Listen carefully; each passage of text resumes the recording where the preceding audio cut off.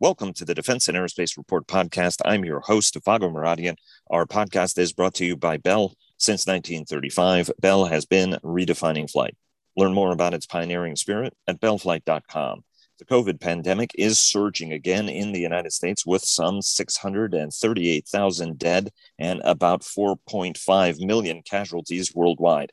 As the Delta variant surges across nearly half the U.S. population that's unvaccinated, air travel is plunging and hospitals overflowing as oxygen runs out and patients are unfortunately turned away. Public health officials expect this wave to be even worse as we head into the winter, given the Delta variant is at least twice as contagious as preceding variants. Chinese air travel has rebounded as the United States enters the final days of its withdrawal from Afghanistan in the wake of a terror attack that killed 13 Americans and 170 Afghans. A U.S. attack today appears to have thwarted a planned car bomb assault on the Kabul airport. Britain, France, Germany, Spain, and the Netherlands, among other countries, completed their pullouts last week, despite acknowledging that thousands of Afghans have been left behind to an uncertain future as the Taliban's promise of amnesty is running headlong into the reality of reprisals, disappearances, and outright executions of those who worked with allied forces. U.S. and allied forces have evacuated some 114,000 people as of today.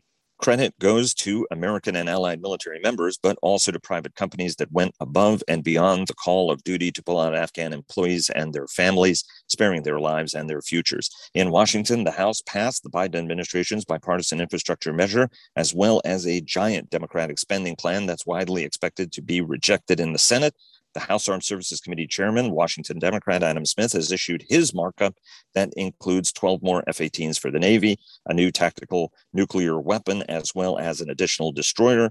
Joining us today, as they do every week to discuss the week on world markets, are Dr. Rocket Ron Epstein of Bank of America Merrill Lynch, Sash Tusa of the independent equity research firm Agency Partners in London, and Richard Abalafia of the Teal Group Consultancy in Washington, D.C. Everybody, thanks so very much for joining us. Great to be here, Vago. Thanks a lot. Yeah, thank you very much. And a very happy English bank holiday to you all. Great to be here, Vago. Thank you. An absolute pleasure, guys. And before we get started, Leonardo DRS sponsors our global coverage. Northrop Grumman sponsors our weekly cyber report and our cyber coverage overall. Fincantieri Marinette Marine sponsors our naval coverage. And Huntington Ingalls Industries and General Electric Marine sponsored our coverage of the Navy League's recent Sea Air Space Conference and trade show. Ron, fascinating week. COVID obviously has been raging, impacting air travel. It's going to get a lot worse. Unfortunately, we think before it gets a lot better. We've got Afghanistan playing out, a terror attack there, and certainly the infrastructure measure and the HASC mark. Walk us through the week and how the group fared. Yeah, so broadly looking at a lot of the things we look at. Oil prices bumped up a little bit, pushing in the high 60s. Interest rates are, looking at the 10-year, it's flittering at about the 1.3% level, up from 1.2. Looks like 1.2 is a bottom, and it seems like now we're on a trajectory back up for a bit. There's still inflation worries out there, so on and so forth. Interestingly enough, if you look at the group, the S&P broadly for the week was up about 1.5%. The defense stocks did largely in line with it. If you look at, say, Lockheed Martin as a bellwether of defense, it was up just under 1.5%. And if you look at Raytheon Technologies as kind of a bellwether for commercial, it was up about 1.5%. The real star of the week was Embraer. Embraer was up 23%, and I think that's after reporting strong earnings last week and some other goings on, some order activity for them, and I think some recognition that their business jet business is doing well, and that they're also they joined this foray for eVTOLs, and that if anything really truly does happen there, having a company that's actually made airplanes before probably has a reasonable chance of making an airplane that can actually get certified in that market. So I think that's the wrap up on the week. I mean, for all the events that happened, it was actually a pretty quiet week in the market, at least in A&D land. And I might add, a lot of investors are out. This is big vacation time. And, right. When I send an email out to kind of the group of people I communicate with, literally I'm getting back hundreds of out of the offices. So it's a quiet time. Well, obviously, kids returning back to school, kids returning also back to college, and then some folks, obviously, as we head into what is a Labor Day weekend, right, have decided to take a little bit of time off as well. Let me take you to the HASC, Mark. It includes the F-18, which for many people was seen as a bellwether, right? If the administration and Congress was willing to trade away legacy capabilities, free investment for a new generation of airplane. That was the Navy's logic. We have another destroyer in there, so that I think is welcome. There's a nuclear cruise missile. That's very, very welcome for strategists, certainly, to increase strategic uncertainty for China or any other power that wants to mess with the United States, right? I mean, we tend to have ballistic missiles and then not anything else that can be a different weapon than that. Are there any lessons to be drawn from this F-18 order? And then, Richard, maybe bring you into this, breaking with our regular order to sort of get your sense on whether or not this means more of the same. Because if I recall, Richard, you were convinced there were going to be F-18s in this budget, whether anybody, whether the CNO or anybody else wanted it or not. Ron, why don't you start us off on that as to whether or not there's a changed sentiment there, and maybe we have to recalibrate our expectations, or maybe our expectations of change were overrated. Well, I mean, a couple of factors, right? So, the budget as presented by the administration, at least for defense, was really forward-leaning on change, new equipment, new kit, and was sort of ignoring some of the old stuff. And a budget, I'm 100% in line with Richard's commentary. A budget that didn't have F-18s is just sort of ridiculous, right? I mean, really, the Air Force is going to buy F-15s, and the Navy's not going to get F-18s. That's just dumb.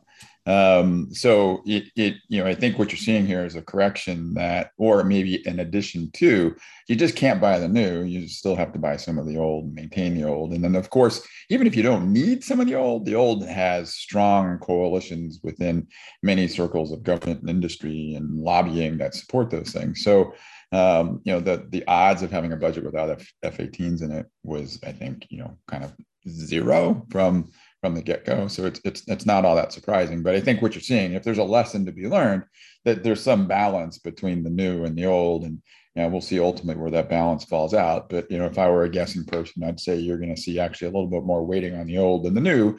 But if you get some of the new in there, that's a move in the right direction, right? So, Richard, let me bring you into this again, breaking with our normal regular order.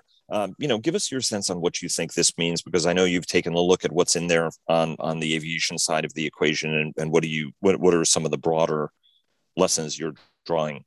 Or is it that we're in just the transition period? We're waiting for the administration to put the new budget out, right? I mean, anybody who knows this team and certainly knows Frank Kendall will expect there to be some major muscle movement in this upcoming budget and multi-year spending plan that's going to come out early next year from the administration. Well, yeah, I think that's part of it. As Ron said, this was a forward-looking budget with an emphasis on RDT&E to the expense of sustainment and procurement. But inherently, that sort of approach is kind of going to lend itself to plus-ups because also, as Ron says, it's not conceivable that F-18s won't get inserted. And that's just emblematic, paradigmatic. People are going to say, wow, we want this, and this is a buoyant spending environment. We're all eager to show what's, our support. So inherently, the most politically popular part of the budget, again, sustainment and procurement, is going to be made good. That's just the way these things work. Whether or not that could have been foreseen, yeah, probably. Whether it was intentional, I don't know. What will be interesting to see is when they come out with the budget, will there be the accompanying strategic review necessary to, basically put this all in context? For example, buying more current generation systems makes sense if you think the threat is more short term, next 3 to 6 or 7 years. If you really believe that we're in more of a long-term competitive race with potential peer adversaries like China, for example, then no, that does not make sense. You emphasize next generation systems. So it would be interesting to see the strategic context behind which these decisions are being made. Sash, do you want to weigh in on that at all? Because this is also a debate that the UK is having in terms of the capabilities it needs to field, obviously with changing great power adversaries. Queen Elizabeth is in the Pacific with an air wing of not just British jets, but a large number of American F-35 Bravos that are operating from its deck in what has got to be one of the most extraordinary carrier air wing deployments we've seen probably since World War II, although I remember being aboard HMS Illustrious in 2007, if I recall correctly, when 24 Marine AV-8Bs, United States Marine Corps AV-8Bs, were operating off of that tiny Invincible class deck to demonstrate that we could do that and to pave the way for this deployment. So shout out to Beans Van Camp, who commanded that mission on the British side, and Tim Fraser, who was the commanding officer of the ship at the time. Give us your sense, Sash, what some British thoughts would be on how to make this sort of trade-off and stay current and balancing legacy with future capability. I think that the UK is beyond that the particular trade-off you're at the moment. I think that if you said with the very, very possible exception of the Typhoon fighter, if you say to the RAF, you can have money now for Tempest or you can have money for Typhoon. If you said to the Navy, you could have, let's be hypothetical, another Type 23 frigate, or you can put money for Type 31 and Type 26, the two new ones. If you said to the Army, well, the Army's already said, we don't want to spend money on Warrior, and we're really not sure we even want to spend it on Ajax. We want to spend it on Boxer with the next generation. I think almost all the UK Armed Forces expenditure is on next generation stuff. Now, it may not be transformational. It may not be completely next generation in that set, but there's very little spending going on legacy platforms at the moment. The spending is much more focused on what the UK will need post 2025 and possibly even post 2030 in the case of Tempest. And that's that was the big lesson that came out of the Defence Command White Paper and the Integrated Defence and Security Review, 4 or 5 months ago. It was that, don't keep on putting good money after bad in that respect. Now, does that mean that you can have capability gaps? Yes, and they're painful and embarrassing when they happen. But I think that recognizing that you can just, you can keep on putting money in to sustain a contractor base, but if what that does is to actually cause your military capability to atrophy or worse, so that's a very, very false lesson to learn. It may be that we've just got less money and we've had to make much more painful decisions very, very quickly. But I see this. This is certainly what's going on in Germany. The only exception, I think, in Germany would be, the most recent batch of Typhoons. The Germans decided they needed to top up to replace their early model Typhoons, and then eventually there'll be the spending on the Tornadoes replacement. But other than that, most countries in Europe are now, I think they've moved on quite comprehensively in terms of what the spending is on. Let me just ask a quick follow on that. With the German political race now is becoming even more interesting as Laschet slides in the polls, and amazingly, the Social Democrats are the ones who went from sort of single digit to 30 some odd percent popularity, which I think is extraordinary. Do you think that the dynamic, the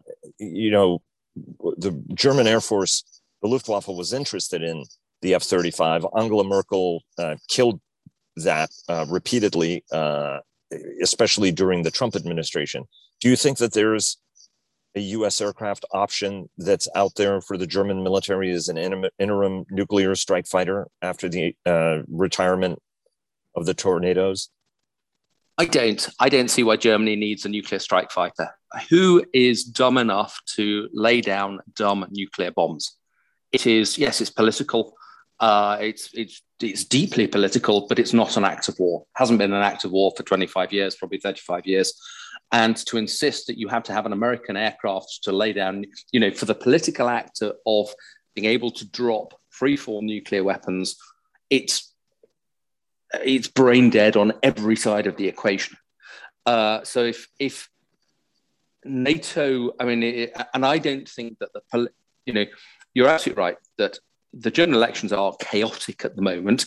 The Social Democrats are steaming ahead largely because of self-inflicted wounds by the Christian Democrats and by the Green Party. And the Green Party is just imploding because they have a very politically inexperienced leader in Annalena Baerbock. And she just doesn't come across as being somebody who you'd want in the German cabinet to a lot of German electors. I think that the German elections would have thrown up a coalition with the Greens or the Social Democrats, might yet be both. I can't see either the Greens in a coalition or the Social Democrats in a coalition being terribly interested in buying a handful of F-18s for the hell of it. Of course, the Luftwaffe want it. They want to keep the nuclear weapon role because it is totemic to them. But it's not something that delivers a military capability to NATO anymore. And the focus of German industrial spending now is quite clearly on SCAF FCAS. And I should have said that it was Olaf Scholz that's in that lead. I want to transition the discussion to commercial aviation and then bring it back to Afghanistan before we part, because there are some thoughts obviously there as well. I mean, clearly leading the headlines. And in the time that we've been taping this, the United States appears to have conducted a second strike as well to thwart another possible terror attack at the airport, right? If we can keep those attacks away from the airport, the evacuation can continue. And there are still thousands of U.S. troops that have to be evacuated there by the 31st, which is not a lot of time. Commercial aviation. United States traffic continuing to drop. Air carriers are increasingly forcing or compelling their staffs, mandating vaccinations, which I think is a very positive thing at the end of the day. Chinese air travel is rebounding. We saw that from Nick Cunningham's great note, Sasha's partner at Agency Partners. How do we need to think about where we are and what this means for traffic, and whether or not we're going to look at another really bad couple of months coming up sooner in a way that people might not have anticipated? It's a real roller coaster week for the the three big geographic markets. So the US is, in our view, just seeing a real, it's seeing the natural end of the holiday season. But I think what's interesting at the moment, but this is just the last couple of weeks, we're seeing that the leisure market suffers from its natural ending of the holidays, but the business market is not seeing the recovery and hence is not sustaining traffic going through in September. Now that could change. I could be eating my words very happily next week, but the degree to which the US is back to the levels of about 2 months ago suggests that the leisure market has done all it can this year. There isn't a great deal more to go. Europe flatlining, and the European holiday season extends about another 2 weeks later than the US, so we won't see the European numbers make a material change probably until the week after next. And China up 12%, astonishing for the world's largest single aviation market. Why is that? Largely because they dealt with, or they believe they dealt with the most recent outbreak, which caused big lockdowns in central China, and therefore you get a quick rebound. I actually think that the big lesson from China is how fragile these recoveries are. You can get a really nice recovery. You can think, yeah, we're back to, it's back to the good times. And then it takes one bad outbreak, and a bad outbreak after the threshold is very low, lockdowns imposed, and the overall traffic numbers come back again. So I feel pretty uncomfortable, and we feel pretty uncomfortable going into Q3 because it all just feels as if we're slightly skating on thin ice in terms of the numbers at the moment. And the Chinese recovery last week, we wouldn't put a great deal of money on that actually dragging the rest of the world up. Richard, give us your sense, and then Ron. Yeah, I think it's pretty clear that there are more things in heaven and earth that are not dreamt of in my philosophies anyway. I mean, it's the strength of, unfortunately, the Delta variant is well, unexpected, everybody. And the U.S. has reemerged, thanks to the South of the U.S., as a massive global glowing red hotspot. That was not expected. I still think that once the problem is solved, it's going to come back just as fast as, well, as indicated by the volatility that Sash just described. And what will take it, I'm convinced it will be when kids get that vaccine. The only thing that keeps me from saying, screw it, I don't mind, I'm getting out on the road. If I get a little sick, it's not the end of the world, I'm vaccinated, is my daughter, who can't get vaccinated yet. When that is possible, I really won't care. And I'll be back on the road. And I think a lot of people think that way. Another thing I would note about this week, which I think was a very welcome development, was Delta's move to basically kind of thread the needle. United went with vaccine mandates for employees. American refused to do anything. And Delta said, it's very simple. If you don't want to get vaccinated, you have to pay a $200 a month surcharge for your health insurance with other testing measures, and you're welcome to not get vaccinated. I think that was a brilliant move. It basically said to people who are anti-vaccine, as long as we're not going to have to pay for you, that's totally fine. And, on top of that, don't make any protests, because this is a private business imposing user fees. And those are two, frankly, conservative priorities. Private businesses able to make decisions and user fees. So I think it was a great way moving forward. And I hope more businesses take a similar approach. Ron?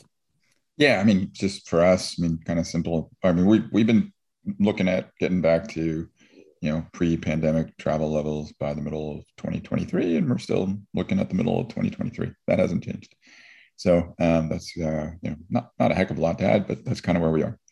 Add to that, we're sticking with late 2022, but with one big caveat, and that's whenever anyone presented some kind of alphanumeric metaphor for the recovery, U, V, L, recumbent L, Nike swoosh, whatever, all of them had relatively smooth lines, which is not reality. As we've just remarked upon, it's quite a volatile situation. And no matter what the shape of the recovery looks like, there's going to be those little squiggles like the one we're seeing now. But we're still sticking, just as Ron is, with our expectations of a recovery. Sash, let me bring you in and ask you about Delta's order for 321s. Very interesting at the end of the day, and may have an impact certainly on Boeing as they make their case for the middle of the market aircraft. And I should also ask you about BAE earnings. I know that we're about a month late. Unfortunately, Afghanistan has intervened in that period, and I've been remiss about asking you how their earnings are doing. As several listeners have asked, hey, wait a minute, what does Sash have to say about BAE earnings? So first, start us off. I'm incredibly flattered. Exactly. Well, everybody wants to go to the Oracle of London on these things, especially when it deals with Britain's industrial power. Flattery will get me nowhere. No, it really will. A321s yeah, and A321s, yes. Yeah, look, it's Delta goes and orders another A321 Neos. It's not a big order by the standards of Delta's fleet, but what it shows, in our view, is that for, let's say, a segment of the middle of the market, where middle and market are all lowercase, but for a segment of that middle of the market, Delta thinks the A321 Neo, whether it is the A321 Neo vanilla or the 321 Neo long range or the 321 Neo XLR, because they don't have to make the decision until about 6-8 months before delivery anyway. But for that middle of the market, for Delta, or for that segment of the middle of the market, the 321 Neo does the job.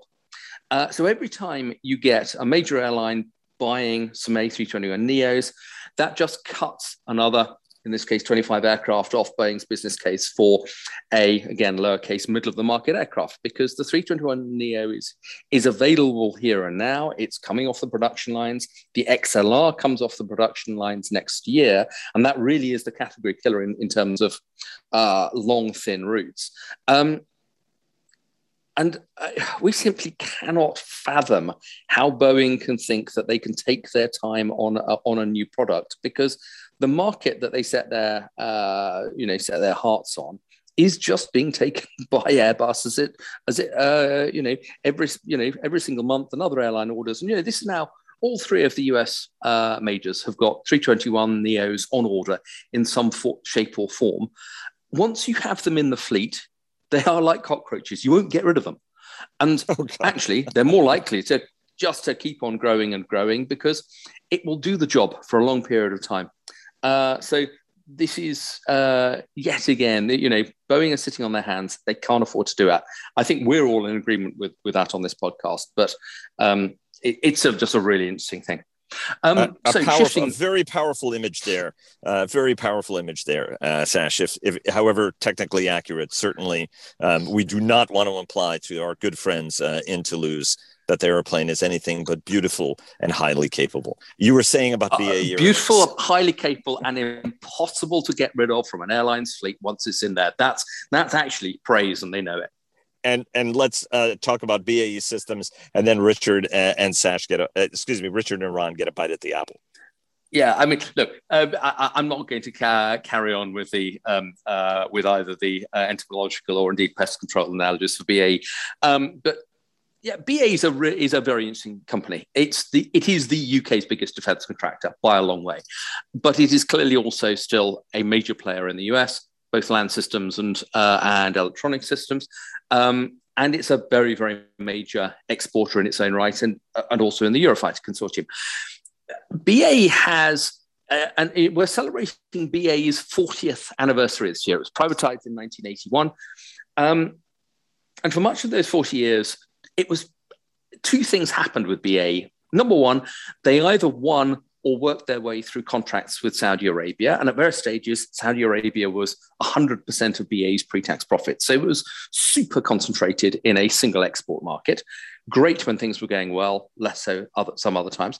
And number two, BAE was continuing to restructure and occasionally bit off more than it could chew in terms of defense contracts. Stuff would go wrong and they would have to deal with it. And there would be a series of one-offs, which were, in some cases, regional aircraft, Nimrod, the Nimrod program, the astute submarine, brutally painful in terms of earnings and in terms of cash flow. And stuff is starting finally to change with BAE. I mean, it's reached middle age and it's actually growing up, which is great. So Saudi Arabia has gone from being 25% of earnings, even 6-7 years ago, down to, on our estimates, about 12-13%. Probably not going to get much higher than that, almost whatever happens, whether they buy some more Typhoons or whether they don't. It's a smaller proportion of the business. And that's good in terms of risk management. Actually, Qatar comes up to about sort of 7-8% of earnings for a while as BAE delivers Typhoons there. It's got some very, very big stable programs now. So, the electronic systems business in the US, F-35 systems, stuff for classified programs that start with B and end with 21, the armored vehicle, AMPV, ACV, and actually still, the M109 upgrades. Those have all got terrific visibility. And then in the UK, Dreadnought submarines, Tempest, Type 26 frigates. It's a business which, rather than worrying about can we get an export in the next 2-3 years or so, they actually have got visibility through the end of the decade, and in the case of some of those big UK programs, well into the next decade. And it's coming through in terms of cash flow. They've dealt with the pension deficit. And so you've got a company generating, on their forecasts, at least 4 billion of free cash over the next 3 years, free cash flow yield of 8%.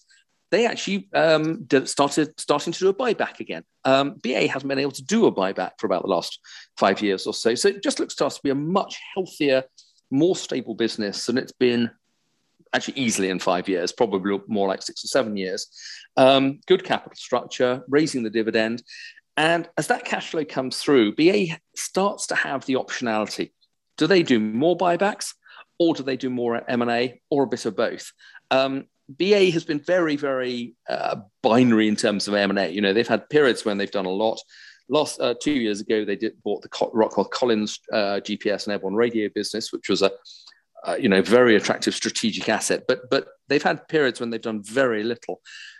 I think our view is we're actually going to see BAE being much more consistent in terms of looking at strategic targets now. And if they wanted to lever up, which has not been a luxury they've had in the last decade or so, they could do something significantly bigger. So it's as interesting a time, and this, in our view, but this is us as brokers, stocks as attractively valued as we've seen it in a very long time, and free cash flow that is, several points ahead of the US peers, let alone the Europeans. Richard and Ron, commentary on the 321 order, commercial traffic, but also BAE Systems, given that you guys do at least keep an eye on the company one way or another. Go ahead. Yeah, nothing we haven't said before about the 321 Neo, and just a couple of add-ons to Sash's comments, which are dead on. I think there's probably a lot of frustrated people in Seattle wondering what the hell Chicago is thinking and not even talking about possible responses. Point number one, 321 Neo, okay, maybe etymologically or entomologically, I suppose, maybe not not good. I mean, it's in the right place at the right time, but it's not the ideal plane. It's going to do incredibly well only if Boeing does nothing. Otherwise, I think it would be a lot like when they launched the 777 and it took on the A340. Boeing would do extremely well in this market, but right now they're doing nothing. Bizarre, inexplicable, and Airbus is going to win. And the 321 Neo, and as Sash points out, all three U.S. majors, but take a moment to think about the role of United in that. United stayed away from the 321 bandwagon until October of 2019. And United management is Continental management. They never met an Airbus plane they really liked. The idea of them not going Boeing was inconceivable, but they realized the strength of a fragmented international route network powered by 321s, and they joined, and they'll get more. Again, not to double down on that cockroach metaphor, but yep, it's going to be tough to get out of the fleet mix, and the longer Boeing waits, the harder it comes to get into that fleet mix. So all quite bizarre and indefensible in a lot of ways. Another point I would make is that this is, you look at how long it's taken airlines to reach this point where they say, hey, if we don't fly three people through a hub internationally, we only have to take off and land half as many times. This thing makes its own gravy. You get better pricing power, lower costs, and even lower emissions from an ESG standpoint. So I think this just gathers steam. And the 321 Neo, again, becomes harder and harder to get out of the mix. So kudos to, both Delta and Airbus for ordering planes in this rather difficult time. And we'll see whether Boeing finally gets the message. It makes its own gravy, although it's going to be a battle between makes its own gravy and what was a brilliant, if repulsive, cockroach analogy. Ron? Yeah, I mean, obviously, I agree with both Richard and Sasha's comments on the Delta order. It's just more of the same. I mean, Boeing. I think what Sasha said. Boeing's been sitting on their hands, right? It's just they should do something. It gets more complicated, right? Because you look at the balance sheet. Do they want to stretch the balance sheet more? If they did an airplane, would they have to do an offering and all kinds of stuff? But in the end, that would be an equity offering. In the end, doing nothing is not much of a viable response. And the longer they wait, it's just the harder it gets. It's plain and simple. So, it is what it is. And the only other piece I would add on BAE is they have a substantial business in the U.S. with some wonderful assets here. So that's been a good kudo for them. Could I quickly add something about BAE? Of course. From my standpoint, BAE's story over the past couple of decades kind of reminds me of Mayor Quimby from Springfield of The Simpsons. Everything's falling apart. I'm going to go move to be elected mayor in another town. When I've done that, I will send for the rest of you. I mean, in other words, everything they've done in Britain has been vulnerable and fraught with problems. Sash outlined a lot of them. But whenever they, as Ron says, build an empire in North America, or sell planes to the Saudis, as Sash said, or Qatar, they do really well. It's kind of an interesting, it's almost sort of the reversal of some US players that have had hard times in the export market on occasion, but have done extremely well at home. BAE is sort of the reversal of that. The home market is problematic, but exports, boy, they're really good at that. I want to shift to Afghanistan and a theme.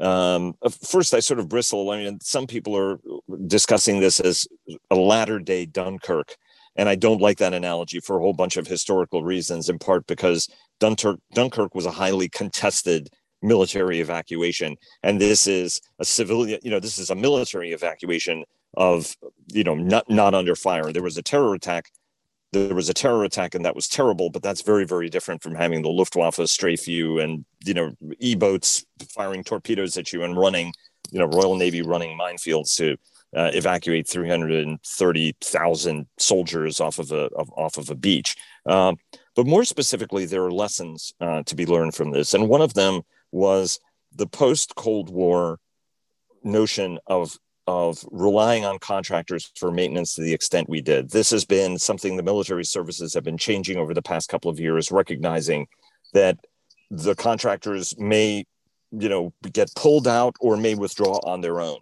as we saw occasionally during this when things got bad, whether in Iraq and Afghanistan. Companies were trying to protect their people, and that can cause downstream problems. Afghans had weapons, and the same with Iraqis. They were dependent on American contractors. American troops leave, the contractors leave, the countries still have weapons that they can't maintain.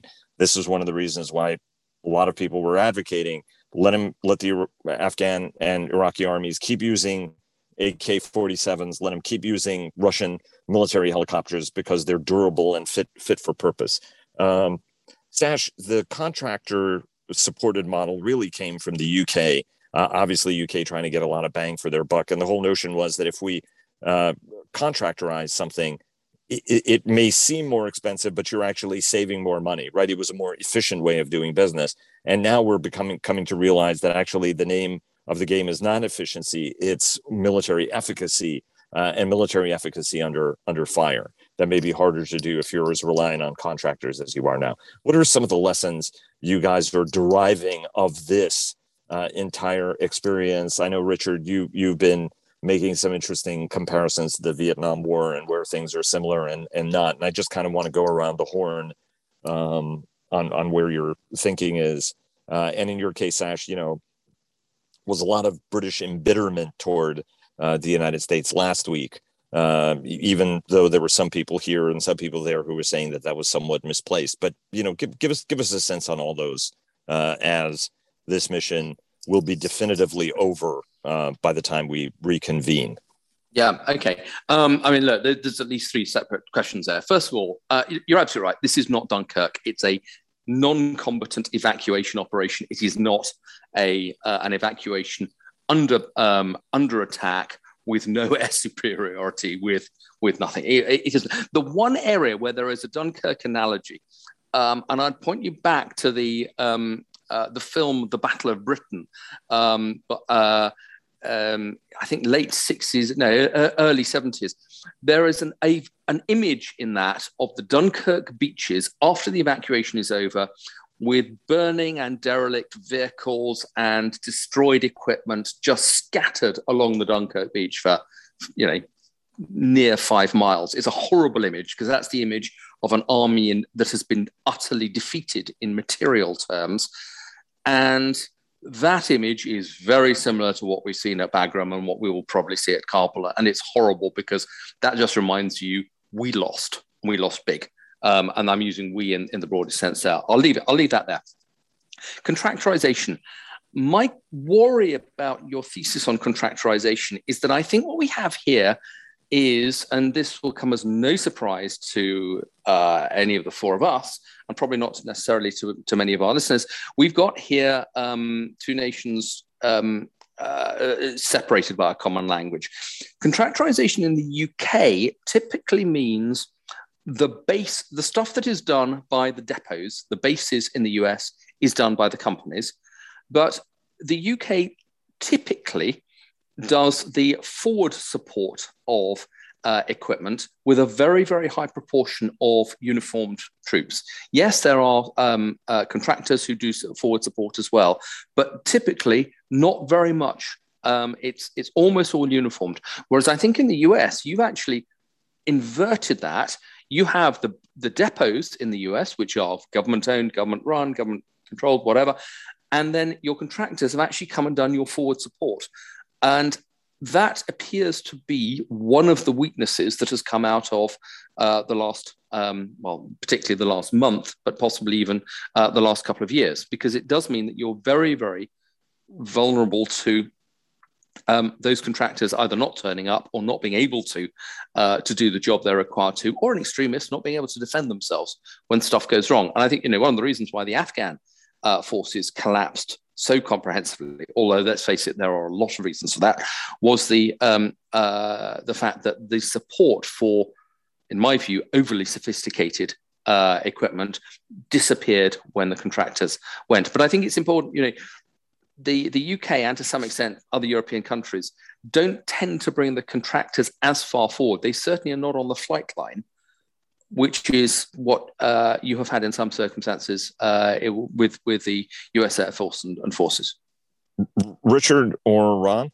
Yeah, I'd like to take 2 points. One, the Dunkirk thing, what makes it almost, I think, dangerously dunderheaded as an analogy is the idea that this is a strategic priority for the US. It's not. It takes me back to the Vietnam debate.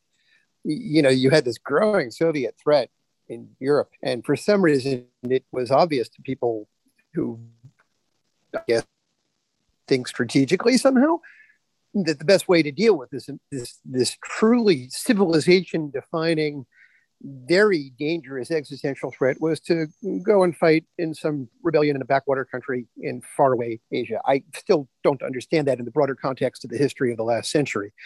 With all due respect to the Vietnamese, they're lovely people, but I don't understand that war at all. It was the domino school, right? It's going to fall here, it'll fall elsewhere. And there are those who would say that the success of the communists in Vietnam did empower movements in Latin America and elsewhere. The whole point was that communism, in fact, eventually collapsed, right? Nobody in 1975 would have understood that by 1990, it was really all but over, right? Yes, but even in the 60s, it was very obvious that what really mattered were the Western democracies, Western Europe, that means, and of course, North Atlantic and other countries that basically were not vulnerable to this kind of nonsense, because that kind of nonsense happens in these places anyway. So for God's sake, protect NATO, protect the West. And that wasn't being done because of this massive diversion of resources. And here again, I think you've got an administration, actually both administrations, both Trump and Biden, wisely realized that there is a similar major strategic threat. It is China. The idea of diverting resources to a lost cause is, well, a misplaced strategic priority. So it was just a question of who would get us out, under what circumstances. I think looking at several thousand years of people exiting Afghanistan, it all kind of looks the same. Maybe not as bad as Dr. Brydon arriving at Jalalabad on the sole surviving mule of the British Army circa 1842, but it all kind of looks the same. So the Dunkirk analogy, in Dunkirk, that was their main strategic threat. Being defeated by them mattered. This is not that at all. I think it's falling prey to that same complete misunderstanding of strategy that I find a bit disturbing. Now, getting to the issue of contractorization, boy, Sash makes a great point. I would add to that point Fred Kaplan has made, which is that we tried to create an army with an Afghan army with a fairly complex set of interdependencies on sophisticated capabilities, rather than following the kind of light, mobile, and most of all, independent forces you've seen in some of the very, very few successful counterinsurgency campaigns. We didn't do that at all. Instead, we came up with something more or less in our mirror image, which inherently is going to be very dependent upon contractors or a high level of government-owned infrastructure. Either way, it's just not at all independent. It's not at all light, not at all mobile, and most of all, not at all survivable when some of it begins to get chipped away at. I should point out, right, David Brooks has a great piece on how Islamist movements have actually been faring remarkably poorly around the world, which may factor into this, right? That a lot of the most severe groups end up actually getting run out on their ear, whether that's ISIS, whether it's a very radical Taliban. You still need the people. And when they get political, they tend to get a little bit smarter in terms of trying to survive. Noted, Morsi and how Egyptians turned on a Muslim Brotherhood government. So I think that was a very compelling read. Although I would say that there was strategic interest in us going to Afghanistan. We had just been attacked in 9/11. The question is, what was the right way to prosecute that campaign over a protracted period of time? And we're just a country that does not have. We can have strategic patience under the right circumstances. In other cases, we sometimes lack it, which was this case. And I understand how corruption and everything else intervene in that. Ron, your thoughts as we wrap this up? Yeah, when I think about the contractorization, I kind of look at 787 as sort of this allegory of, if you kind of contract out too much, you outsource too much from whatever project you're doing, you lose. The devil's always in the details, right? So, and I think you can read that across, markets, end markets, circumstances, or whatever. That there's a balance between what can be contracted out and what you have to keep yourself in order to kind of keep control of the process.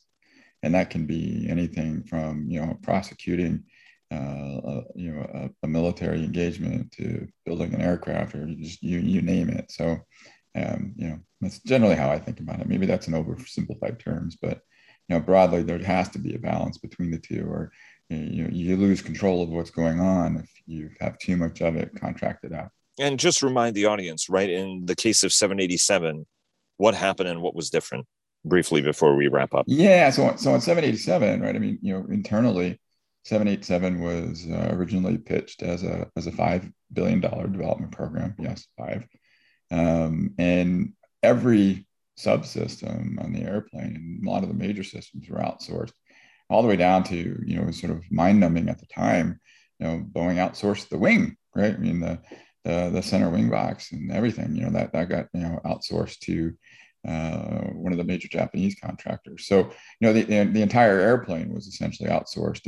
And the model was that you'd get these finished sections of the airplane delivered in Everett, and you'd be able to snap one airplane together quite literally in a week. Right? And that was the model, right? You'd get Section 41 delivered from Wichita with all the controls and everything in it. And then, all these different sections would show up, akin to maybe, the concept behind a Virginia class submarine. And you just kind of put them together. And it, was a colossal failure because you had different pieces of the supply chain, not exactly talking to each other, things showing up in different conditions of work, different suppliers getting to, different levels. And in the end, when all this stuff showed up, the level of rework and out of position work and everything that had to get done was really kind of a nightmare. And this development program that was supposed to cost $5 billion, in the end, cost $30 billion, about $30 billion. Some people would argue maybe a little more, maybe a little less. But that's what happened. And then, it's this true allegory in that, you can write it down on paper and it looks good if you have different, contractors who are experts in X, Y, or Z doing all this. But in the end, it's your project, it's your mission. And there's some level of control that you really have to understand the details, because if the pieces show up or the submissions happen and you're not, you don't have that detailed knowledge, it's really easy for things to not prosecute the way you want them to. I think that is a great analogy and something worth thinking about as everybody grapples with the lessons of this war, certainly as it enters a new phase. I don't think it's fair to say that it's over. It's not going to be over, because the United States is still going to have to maintain some bandwidth there, because the whole reason for us going there was to stop it from becoming a terror haven. Ideally, we want the Taliban to have turned a new leaf and to be inclusive and to give these kind of amnesties. But as we're seeing, that might not be the case. And the Haqqani network is pretty bad, and a lot of pretty bad Al-Qaeda guys were released from prisons. I thought it was most interesting. The number one thing the Taliban did when they came to Kabul was shoot the ISIS leader, which was kind of interesting, who was in custody by the previous administration in Kabul. Guys, thanks very much. Pleasure as always. Really appreciate it. Have a great week, and looking forward to having you guys on again next week. Thanks very much. Great to be here, Vago. Thanks. Yeah, always a pleasure, Vago. Thanks so much. Thanks, Vago. Looking forward to next week. And now a word from our sponsor, retired United States Army Major General Jeff Schlosser, who is the Executive Vice President for Strategic Pursuits at Bell. We've been building creative and innovative aircraft, next generation types of capabilities for almost 9 decades. Bell is the company that can deliver that. Thanks very much, sir. And thanks to all of you for listening. Please follow our daily podcasts and visit the Defense and Aerospace Report website to subscribe to our weekly newsletter. Follow us on Twitter, like us on Facebook at Defense and Aerospace Report, and check us out on LinkedIn. And stay tuned for our weekly cyber report sponsored by Northrop Grumman. Thanks again to Bell for their generous sponsorship, and we'll see you again tomorrow.